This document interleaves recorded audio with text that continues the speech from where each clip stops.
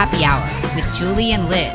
So I need to warn our happy hour listeners of something kind of weird, and that is that Liz is not speaking to me. It's going to make for sort of a weird, awkward podcast. Is someone talking? I can't hear anything. Let everyone know Liz is in full temper tantrum pouting mode, threatening our friendship. And this could be our last happy hour, unless I watch the finale of Succession. Apparently, that's what our friendship hinges on. It's important, Julie. It tells me where your priorities lie. And it's been 4 days, 5 days. So, no, 4 days. But it seems like 4 years. So, I watched it like 4 times already. Well, what does that say about you, Liz? I know that probably says something I shouldn't have shared with everybody.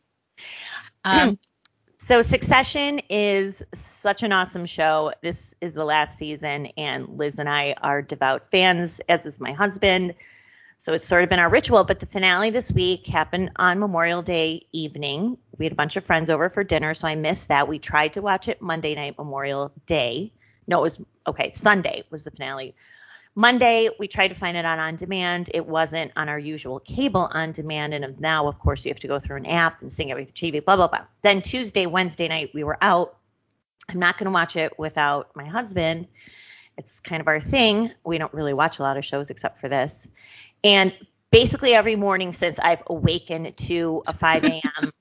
text from Liz haranguing me if I've watched it. And today was just another disappointment. In fact, I had to tell her first to sort of. She did.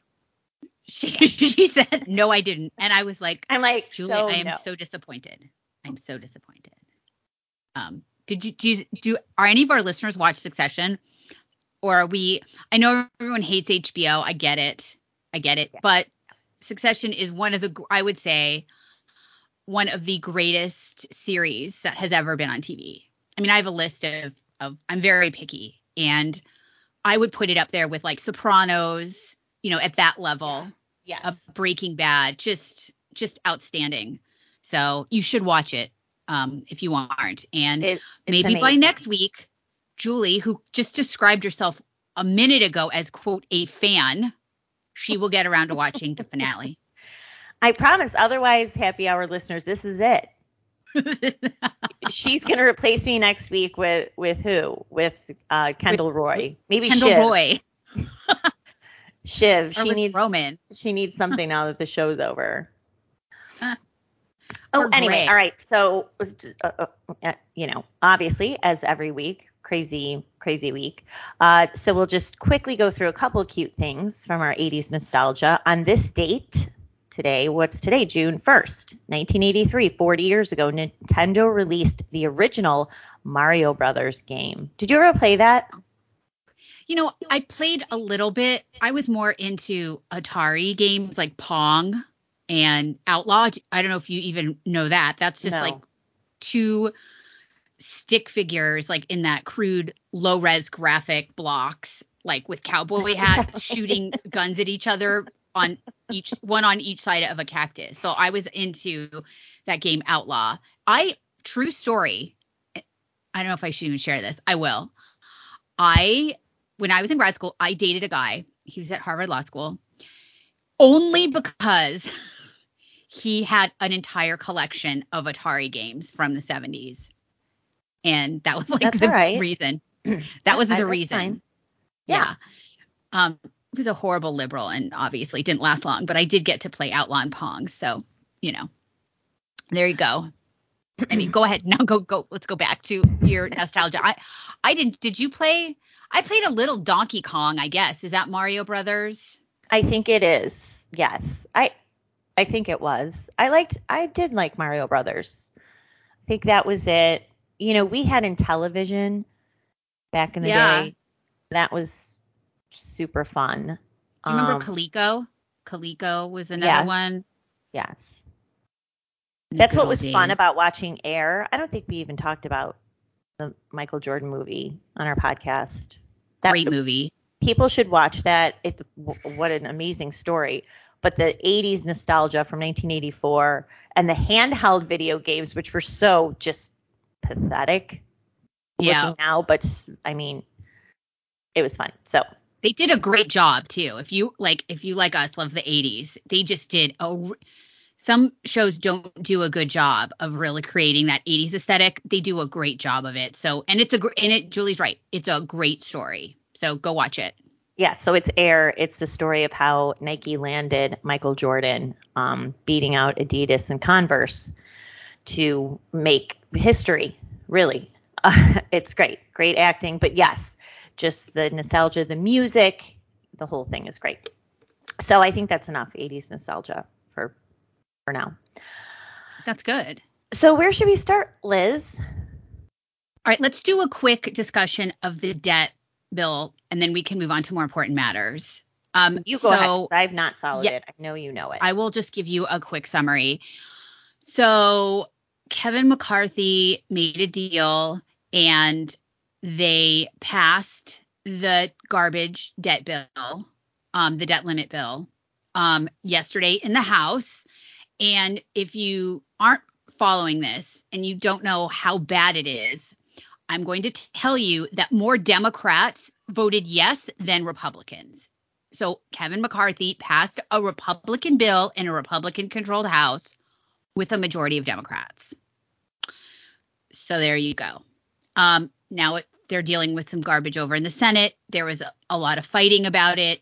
Why would Kevin McCarthy? Now, Kevin McCarthy has hand here. He's, if you don't know that saying from Seinfeld, right? He's got the upper hand. He has hand, but he had no reason to give us this garbage, but he did. So, so the criticism is that he really had the upper hand, and he did. So why did he give it up? I've only been following a little bit. It looks like they caved on IRS agents. It looks like they caved on a number of things. Okay. Yes. And why did he do it? Well, there's a couple possibilities because we'll never really know. The first one is that Kevin McCarthy is evil. So I don't think it's necessarily that. But I do think the question of what can go through the Senate is an issue. Maybe that was something, that was a concern. I mean, the Republicans don't control the Senate, but I mean, even when the Republicans control the Senate, the Republicans don't really control the Senate. So it's just not good all around. It's not good optics for McCarthy because I have to say, up until this point, McCarthy has done a much better job than anyone thought he was going to do. And he has really unified the Republican caucus. And so there's been a lot of success. Why this happened, again, I just don't know. There's a lot of backdoor horse trading that goes on for these things that we just aren't privy to. So it's done. There are Twitter fights with people, with elected officials going back and forth. And Chip Roy, of course, leading the charge against people who didn't like this bill. So it is what it is. Now, if I understand it correctly, there is one good thing in there, and that it forces the return to regular order for appropriations in the future later this year. And that means, you talk about this a lot, and I think that's so key. So yeah, it's so important that the Congress, the House of Representatives, who is, we have a checks and balances system in this country. Every branch is checked by another branch outside of it. The Congress is checked by the judiciary, the legislative branch, the Senate approves the judiciary. The president is also held in check by certain powers in the legislature and also and so on. So everybody kind of has a check. So the check that the main and most powerful check of any of them, I think, is that the House of Representatives is the entity that spends money. No other branch of government can designate money or just spend money. It has to get approval from the House of Representatives and then the Senate. So it all starts in the House. Now, the House has given up that power when we have these omnibus bills that are like 20 million pages. Nobody's read the whole thing. It's one big budget. We're always in a crisis and we're told, oh, the soldiers aren't going to eat and cancer patients aren't going to get treatment unless we pass this bill that's 10 million pages and we don't know what's in it. And that has taken away the power that the House of Representatives has to check the executive branch. And that is so important because now, if I understand, now there will be 12 specific appropriation bills for each category instead of one giant bill, which just gives a block sum of money with no itemization. And so what this means now is that, and I know we're going to talk about this in the show more, but when Christopher Wray tells Representative James Comer, who is the chair of the Oversight Committee, fuck you, I'm not going to give you the documents that the FBI has about Joe Biden taking a bribe, there isn't really anything James Comer can do. They can threaten to hold him in contempt and then send him to the corrupt DoJ? I mean, come on. So it's very important. And a lot of us know that the government is spending our money on garbage stuff. We keep hearing about different agencies and their weird, kinky DEI requirements. You know, the Congress could just wipe that out and be like, we're zeroing out. There's no money for, your weird pronoun training and your seminars that you're holding. And we're not going to give you any money if you force people who are contractors in the government to swear an oath of loyalty to the Social Justice Manifesto. So I'm hoping that my understanding is correct and that this will come to pass and that the Republicans will now start to basically just slash the budgets of these rogue agencies that for years, because we haven't been in regular order since before John Boehner, they are going to be accountable and they're going to not have travel budgets or private jets and everything else. So that's the one good thing. And I mean, it cuts some stuff, but I mean, we're like $1 trillion zillion in debt now, and they're spending like drunken sailors. I think the Senate may have voted. They put a stop to the student loan forgiveness plan of Biden, which was just pure campaign pandering, because as I just said, the executive branch can't spend money. And so to say that they're going to forgive student loans, that's like billions and billions of dollars. So Congress could do that. That's a job for Congress, but not for the executive branch. But anyway, that was all just a campaign pandering that came out like right before the 2022 campaign. It's all blurred to me. So anyway, that's what's going on with the debt ceiling. Very disappointed, not surprised. So, well, I mean, really, even if and so I think that is a good upside, Liz, because they do have to prepare themselves. So Congress passed before Republicans took over the House and Senate, thanks to Republicans, passed the $1.7 gazillion trillion omnibus package. So now they have a chance to do things differently and cut these agencies that really need not just drastic reductions in their budget, but probably eliminate it altogether. So I hope that that's one little glimmer of hope in this. But look, these things are always a disaster. The Republicans almost always lose, even with even with a Republican president, we still can't figure it out. So maybe they're not serious. Like as Logan Roy said to his children earlier in the season, you are not serious people. I mean, I love you. You are not serious people. That's right. So speaking of agencies that should be drastically defunded, if not shut down altogether, there's a big showdown between House Oversight Committee Chairman James Comer and Senate Judiciary Committee Chairman. Is he the chairman, or is that back to Lindsey Graham? No, I think he is the chairman, Chuck Grassley, who also really oversees the whistleblower accounts in the Senate. So they have confronted FBI Director Chris Wray to the extent that they can, threatening him with contempt of Congress for refusing to produce a document that outlines a overseas foreign agent bribery scheme between then Vice President Joe Biden. Apparently, this document exists. The FBI would refused to even admit its existence, and now has, but is saying it won't turn over the document to Congress because, Liz, of course, it would jeopardize sources and methods. So this has been going on this week. Yeah, I mean, they say that all the time. We heard that all the time during the Russia collusion hoax. Now, if you go back, let's take a walk down memory lane.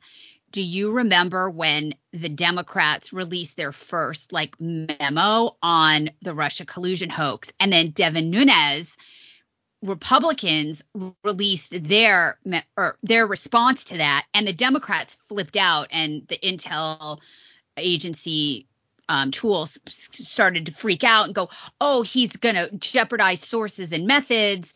That's actually what they said before he released it. And they were in a panic, and this is the most dangerous thing that's ever happened in America. And then he released his memo, and of course it turned out his memo was 100% right and the Democrats were 100% wrong, but there was also literally nothing in it. There was nothing in it. So when they say that there was nothing protected, there was nothing that had to be protected. Well, we know who they were protecting: Christopher Steele and Danchenko and their whole scam. Sure. But even in that memo, I think at that point, it wasn't even something people either. It wasn't in there, or it wasn't something people knew. But at the end of the day, there was absolutely nothing in there that was sensitive or jeopardized anyone's safety at all. Now, I think a couple things. First, we can go further back to the Hillary Clinton server when she decided she wasn't going to use the government security system to communicate with people. She had a server in her basement that she set up. That was completely unsecured, and she was legitimately getting information about the locations of our undercover assets in hostile nations, which is pretty much the most classified thing you can ever have. Literally, they're locations of our spies in hostile nations and where they are, and they didn't give a shit about that. So anyway, whenever we hear that sources and methods are in jeopardy and we can't release anything, it's like the boy who cried wolf. Really? I don't want to jeopardize source and methods, but you also don't have a history of being forthcoming, and you use that as an excuse to conceal your machinations and your evil doing. So you're evil, Dr. Evil. So James Comer and Charles Grassley had a conversation with Christopher Wray on Wednesday. After that call, which I said on Twitter we should be able to listen to, let's put it on speakerphone. Comer came out with this statement. Today, FBI Director Chris Wray confirmed the existence of the FD 1023, which is a document that is recorded from confidential human sources.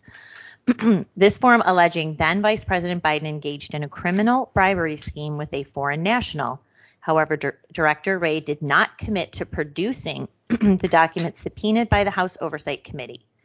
While Director Wray, after a month of refusing to acknowledge the form existed, has offered to allow us to see the documents in person at FBI headquarters, we have been clear that anything short of producing these documents to the House Oversight Committee is not in compliance with the subpoena. The FBI fails to hand over this form as required. The House Oversight Committee will begin contempt of Congress proceedings. Now, Liz, explain what that means if they do go forward with contempt of Congress proceedings in this committee. It goes to full Congress, they vote, and then what? Nothing. Nothing. No, let's all remember who else was held in contempt of Congress, and that's Eric Holder, right? And Eric Holder was held in contempt for lying about and concealing information about Fast and Furious under Obama. They held him in contempt. It happened, and then nothing happened. Nothing happened. You're technically supposed to refer it to the DoJ, but come on, Right. So in that case, right, you're sending a contempt of Congress referral about the attorney general to the attorney general, right? Of course, he didn't appoint a special counsel, which he probably should have, but they're not going to because it was the Obama regime and they got to do whatever they wanted. In this case, they will send a criminal referral to Merrick Garland, who will immediately put it in the circular file and it will go nowhere. Back to your point, though. Chris Wray is either in Vegas or on a jet to Vegas right now. Fact. He is on his way to Vegas or in Vegas. He may have already be there. I think he's already there because I think he had to get out of his meeting yesterday that he had. It may have been with Comer, and he just he got on his plane. That is, of course, part of the FBI budget, and he just went to Vegas. And he's speaking at a conference, to be fair, but I'm sure he's having a good time too. So that's how worried he is about being held in contempt of Congress. Does not give a shit. He's not. Well, let's recall, Liz, one of the greatest moments in in Senate history is Chris Wray claiming that he had to cut short a Senate hearing, Senate Judiciary Committee hearing on the oversight of the FBI. And Chris Wray cut the hearing short, said he had a plane to catch. And Chuck Grassley said, well, don't you have your own plane? Which is ridiculous. He doesn't have his own plane. He has a plane we pay for, taxpayers. And he was like, yeah, but it's business. I have to go. So they let the guy off the hook. He gets on his plane and goes to his vacation home in the Adirondacks. That's where he was going. Now, in any other situation, Republicans who hold the purse strings would immediately ground that plane. You can only use it for official business. Going to your vacation lake house doesn't count. But did they do that? No. This reminds me of, I'm going to give props to Trump on this because this is one of the greatest moments of his presidency, is when the Democrats were going to take a COJIL somewhere. I think it was overseas. It may have been. Do you remember? And then Trump grounded the plane and they all had to get back on their bus because they couldn't go where they were going to go to the plane. Do you remember that? I vaguely remember, but yeah, that would be a good one. No, but that's how you play hardball, right? I mean, you do. I think too, remember when he fired Jim Comey and he was in LA and then they showed the aerial of this huge jet that Comey had taken to LA probably to sign his book deal. And I can't remember if they let him take the plane back.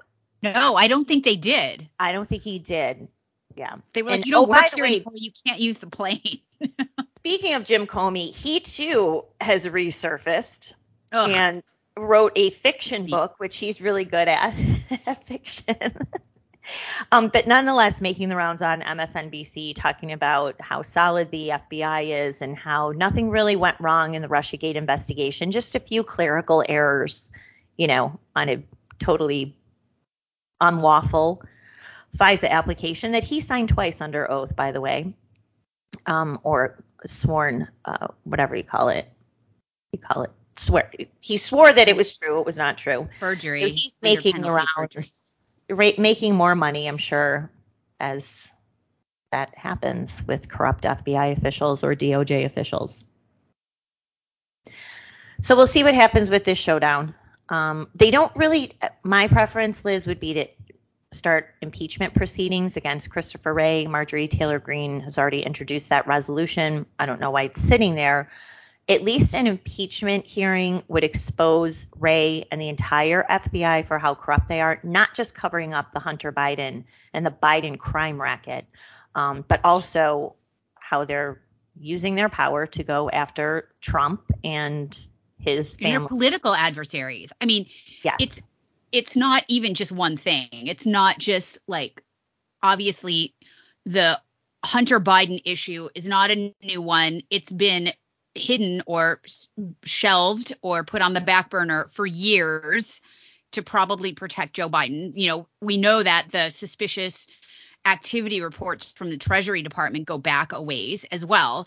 And on the one hand, you have that. And then on the other, you have this overly aggressive, zealous, maniacal prosecution of January 6th people, of parents going to school board meetings. They're trying to get infiltrate Catholic churches, things like that. It's just so uneven. It's not the way that the FBI and the law enforcement apparatus is supposed to work in the U.S. The justice is blind. The scales are even. But that's not what's going on. And it's not just one thing. It's a million things that are going on. And so. Well, and one thing that's going on, aside from the FBI, is the Department of Justice. It was 3 years ago this week, Liz, and you recall, I'm sure, because you live outside of Washington, D.C., that BLM rioters almost burned down the nation's capital. That was their intent. Not only burned it down, they tried to invade the White House. That's not an overstatement. They were rioting right outside of the White House. It forced the lockdown of the White House. Donald Trump, his wife, and son Barron were taken to a safe location because these rioters were getting close. They were jumping barricades that had been set up, the fencing, trying to get inside the White House. This lasted not for 4 hours like January 6th. It lasted basically 4 months nonstop out Lafayette Square, which is a federal park protected by federal law enforcement agents, officers who were repeatedly assaulted for weeks on end by these rioters. Those events, that legitimate insurrection has been completely memory holed by this Department of Justice, while the DC U.S. Attorney Matthew Graves, who is handling the January 6th prosecution. Now, keep in mind, January 6th happened a mere 7 months after the start of the BLM riots. And those attacks continue through December of 2020. You will recall, Liz, the Stop the Steal rallies in November, December of 2020. Trump supporters and lawmakers were assaulted, attacked, confronted by these lunatics. They couldn't even walk the streets of Washington, D.C. safely. All of that has been forgotten. Matthew Graves basically told Congress earlier this month that he was not investigating 2020, but his office and the FBI continues to arrest January 6ers every single week. They just arrested another quote unquote trespasser this week and charging them with criminal offenses, federal offenses, while everything that happened in 2020 in our nation's capital has been completely forgotten, charges dropped. That is the most egregious example of the double standard of justice by our own DOJ. Yeah, I mean, I remember there was an RNC event at the White House and somebody hit Rand Paul with a bike. It's on video, there's videos of really serious unprovoked attack on people who were there for that event. I mean, it was terrifying. And I mean, if you can just assault a senator and that's okay. And his wife. They were walking. They were leaving the White House. Yeah. So Trump basically accepted the nomination because the COVID rules, et cetera, et cetera. So he had accepted the nomination. It was late August of 2020. And as lawmakers, including U.S. senators, were leaving that event, they were surrounded and assaulted or attempted assault by these BLM Antifa types. Not only Rand Paul and his wife, but Representative Brian Mast, who lost both of his legs and a finger in Afghanistan. And these thugs are surrounding him where he has a cane. He's got prosthetics, obviously, can barely walk. And these thugs are almost knocking him down. None of those people have been arrested. Certainly not detained in a DC gulag for years awaiting a trial. To the contrary, they've been completely excused, ignored. And the handful of charges that were arrests that were made, those charges were all local charges. There is a small handful of the most violent ones who face federal charges. That is not the case with January 6th. Every single case is a federal case, which of course ramps up the cost and the consequences. So that's why I devoted a lot of my Twitter page this week. Greg Price also has some really good videos reminding Americans what was happening 3 years ago, and these people completely off the hook. Yeah, and at the same time, we continue to get a steady diet of videos of criminals around the country. Now, granted, this is state or city issues and that's not really federal issues, of people just going into stores, robbing, just taking whatever they want, walking out, no cops, no stopping these people, just over and over again. We're seeing this. I mean, it's really part of a theme of just utter lawlessness and a double standard, which is, we want to think that our country is founded on the principle of fairness. I mean, that's what justice means, right? Like fair, everybody's treated fair. And you just have blatant criminal acts going on repeatedly to the point where a lot of retailers are leaving San Francisco, which has no laws. It's literally anarchy in San Francisco. Nordstrom's left, Whole Foods left, have pulled out. Other stores in places like Portland that have similar non-existent laws as San Francisco. And we just see these videos every weekend of this kind of stuff going on. And then on the other side, we're seeing, these people that were trespassing in a place that they had no idea they were trespassing. There's no sign saying you can't come here, and places that were not restricted the day before. They'd never been restricted, and all of a sudden they were designated as secret restricted places. And these people are basically having their lives ruined, and it's just not fair. It's not fair. So it's not fair. And even the ones so you have J6ers who are charged or plead guilty to assaulting police officers, nothing even close to what cops went through for months in Washington, D.C. And this DOJ is asking for 14, 10, 9 years in prison for someone who pleaded guilty to spraying a police officer with a little can of pepper spray. That's what they did in the case of Julian Cater, who's finally pleaded guilty to assaulting Brian Sicknick and 2 other police officers. Pleaded guilty because he had been in solitary confinement for 18 months. So they tormented a plea deal out of him. DOJ came back. I think they wanted 10 years in prison for him. And the judge gave him 90 months in jail. Nothing. You could not even find 9 days in jail for someone who did something worse to a federal police officer in 2020. I mean, we saw so much violence in Portland directed at the police officers. And also, I think some of them were federal officers, too, because they were attacking a federal courthouse. That's right. And they blinded these police officers and agents with laser pointers. Some of them have permanent vision damage. They were throwing explosives at them, and the media basically just hid that from people. That it was very difficult. Like, there was just only certain outlets that were showing footage of this continuous nonstop assault on this federal courthouse in Portland. And so people could see what the attacks that were being launched against these law enforcement, and compare that to like the just repeated showing of footage of January 6th. And then you had a primetime special produced by like a Broadway or Hollywood producer to have a primetime, basically like, I don't know, drama of the January 6th hearing that the Democrats completely controlled. And, it's people, we live in 2 different worlds. There's 2 totally different worlds. People have no idea how long those protests lasted in the summer of 2020 and how bad it was. So, yes. So just more. This is where we're headed. Banana Republic. The Biden regime uses all of its power and authority. Didn't the DOJ too just bring charges against the son of the governor of West Virginia, Justice? Yeah, that's for coal.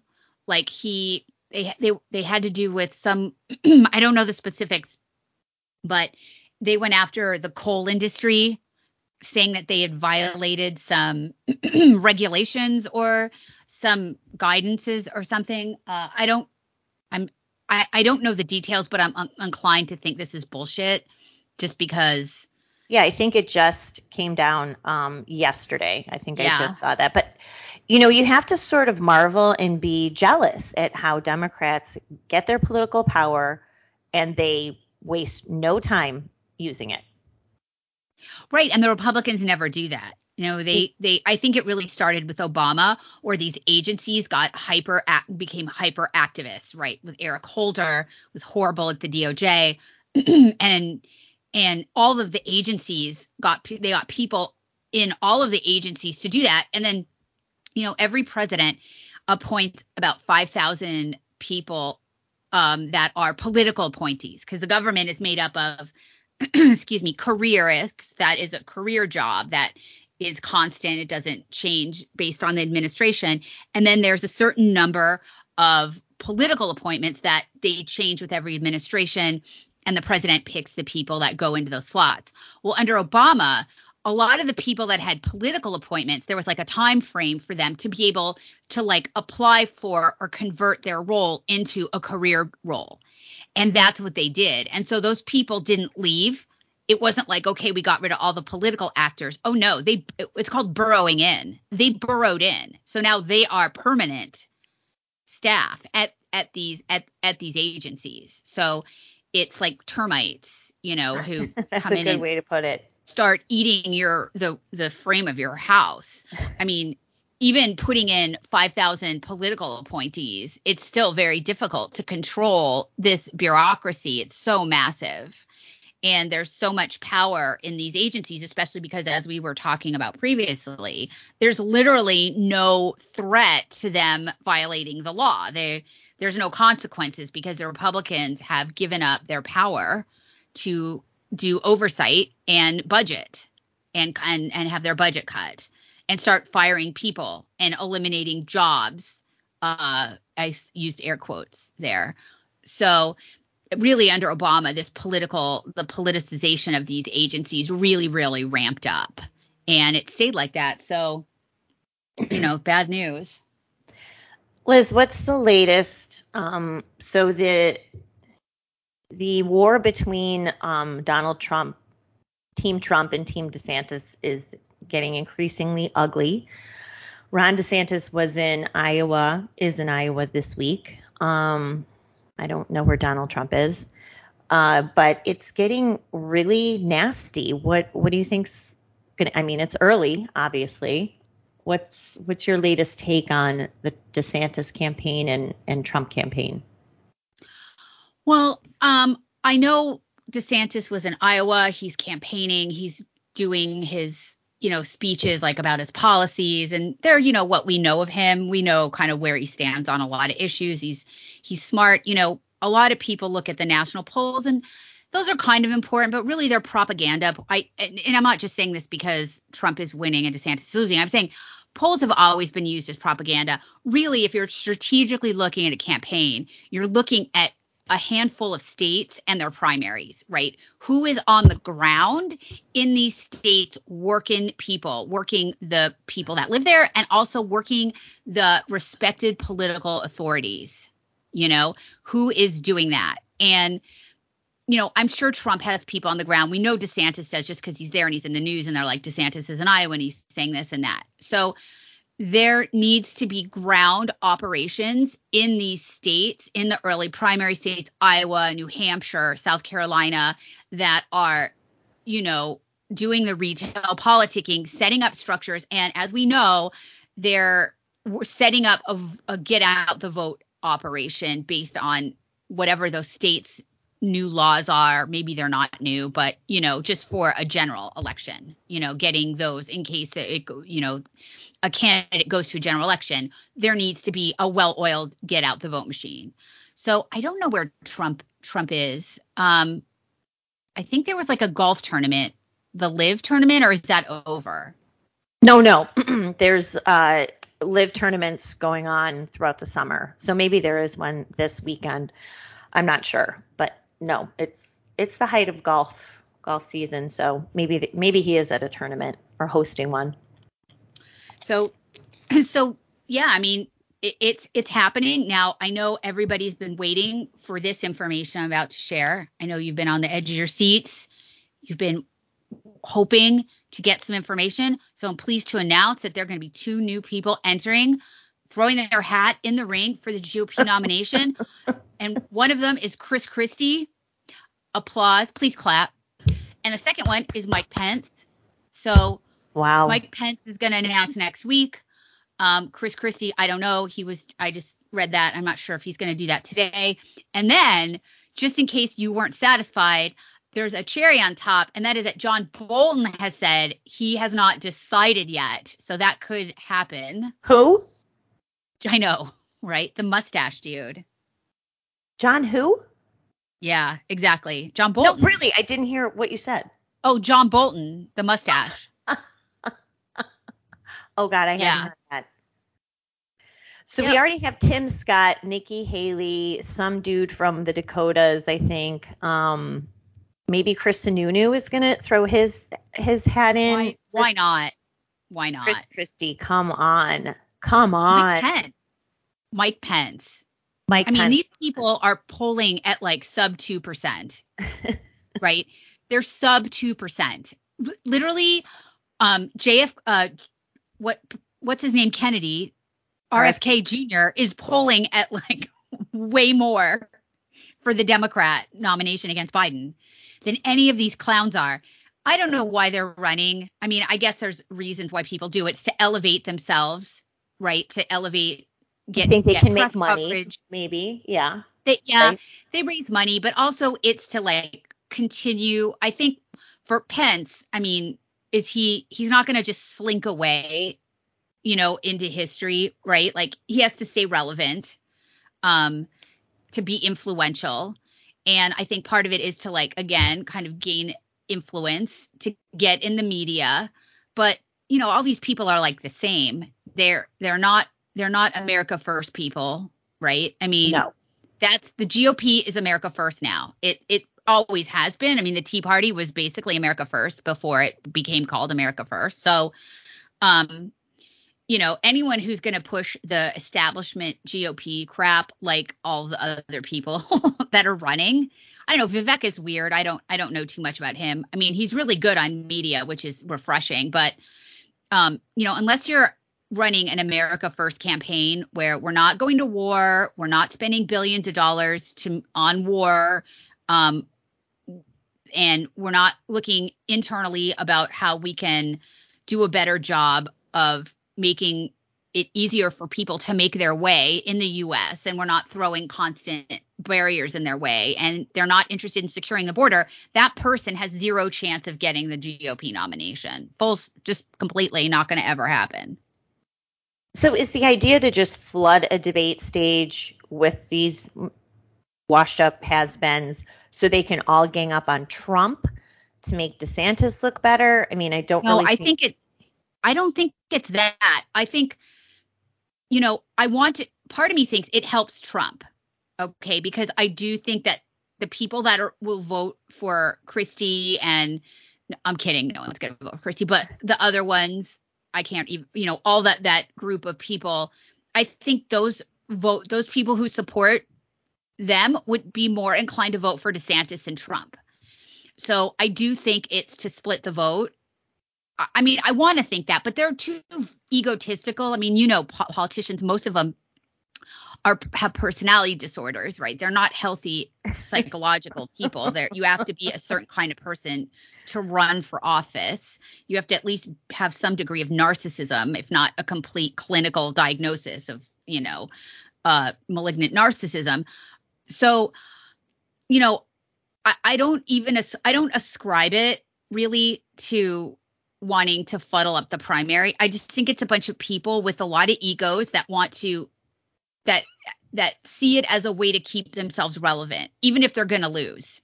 And then they can horse trade out their 2 votes to some kind of position in a Republican administration with whoever the nominee is, where they're like, I'll get out, but I want to be, Secretary of Defense or something like that.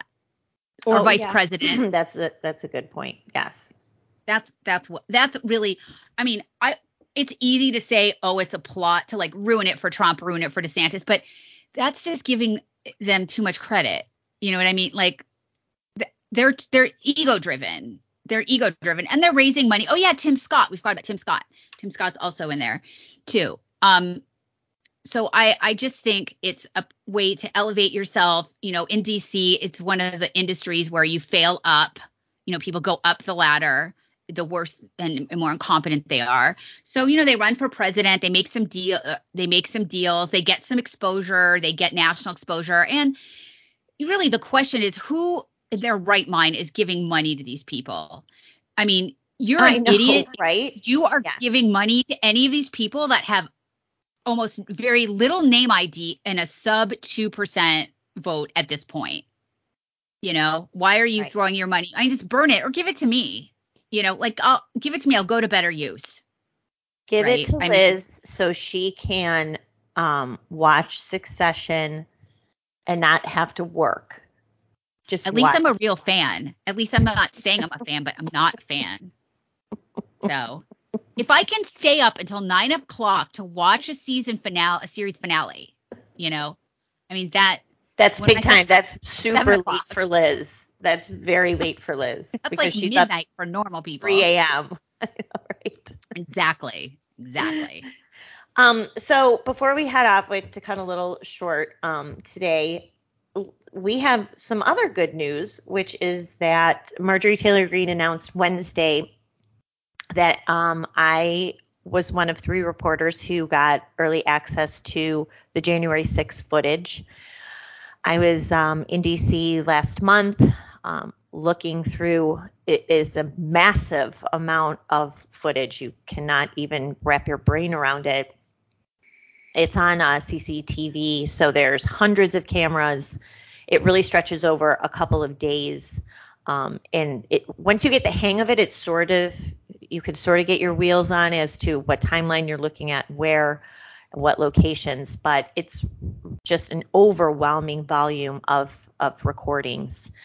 So Speaker McCarthy's office, thanks to Marjorie Taylor Greene, Speaker McCarthy's office reached out to me last month and gave me access. I did look at some of the footage. I'm going to be getting recordings, tapes of those to me of selected clips and selected segments of it.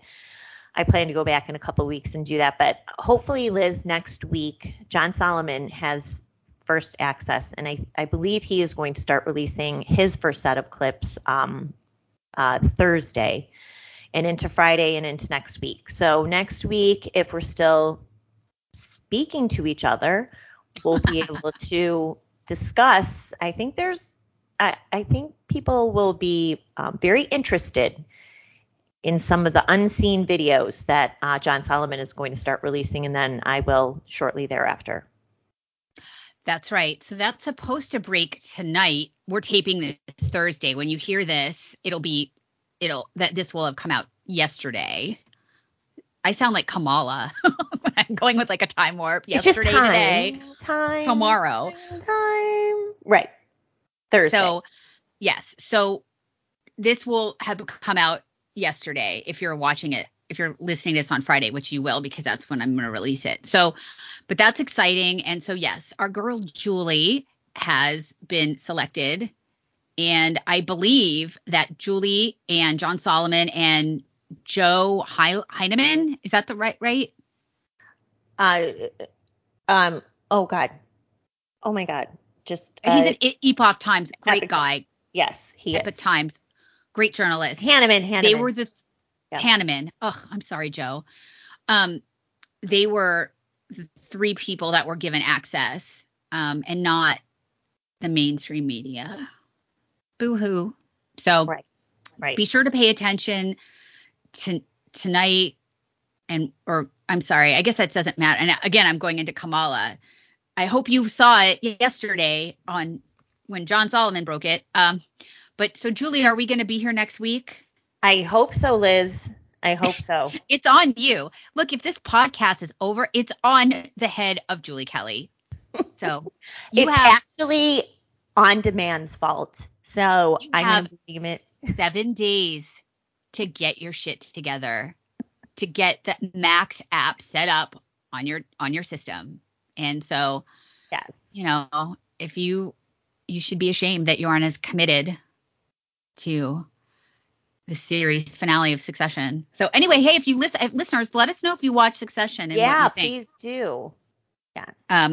Don't tweet spoilers to Julie either, because I will come for you. I don't want to ruin her experience. You know, it's important that she has a pure good point. experience watching the series finale, if that ever should come to pass. So thank you so much for tuning in.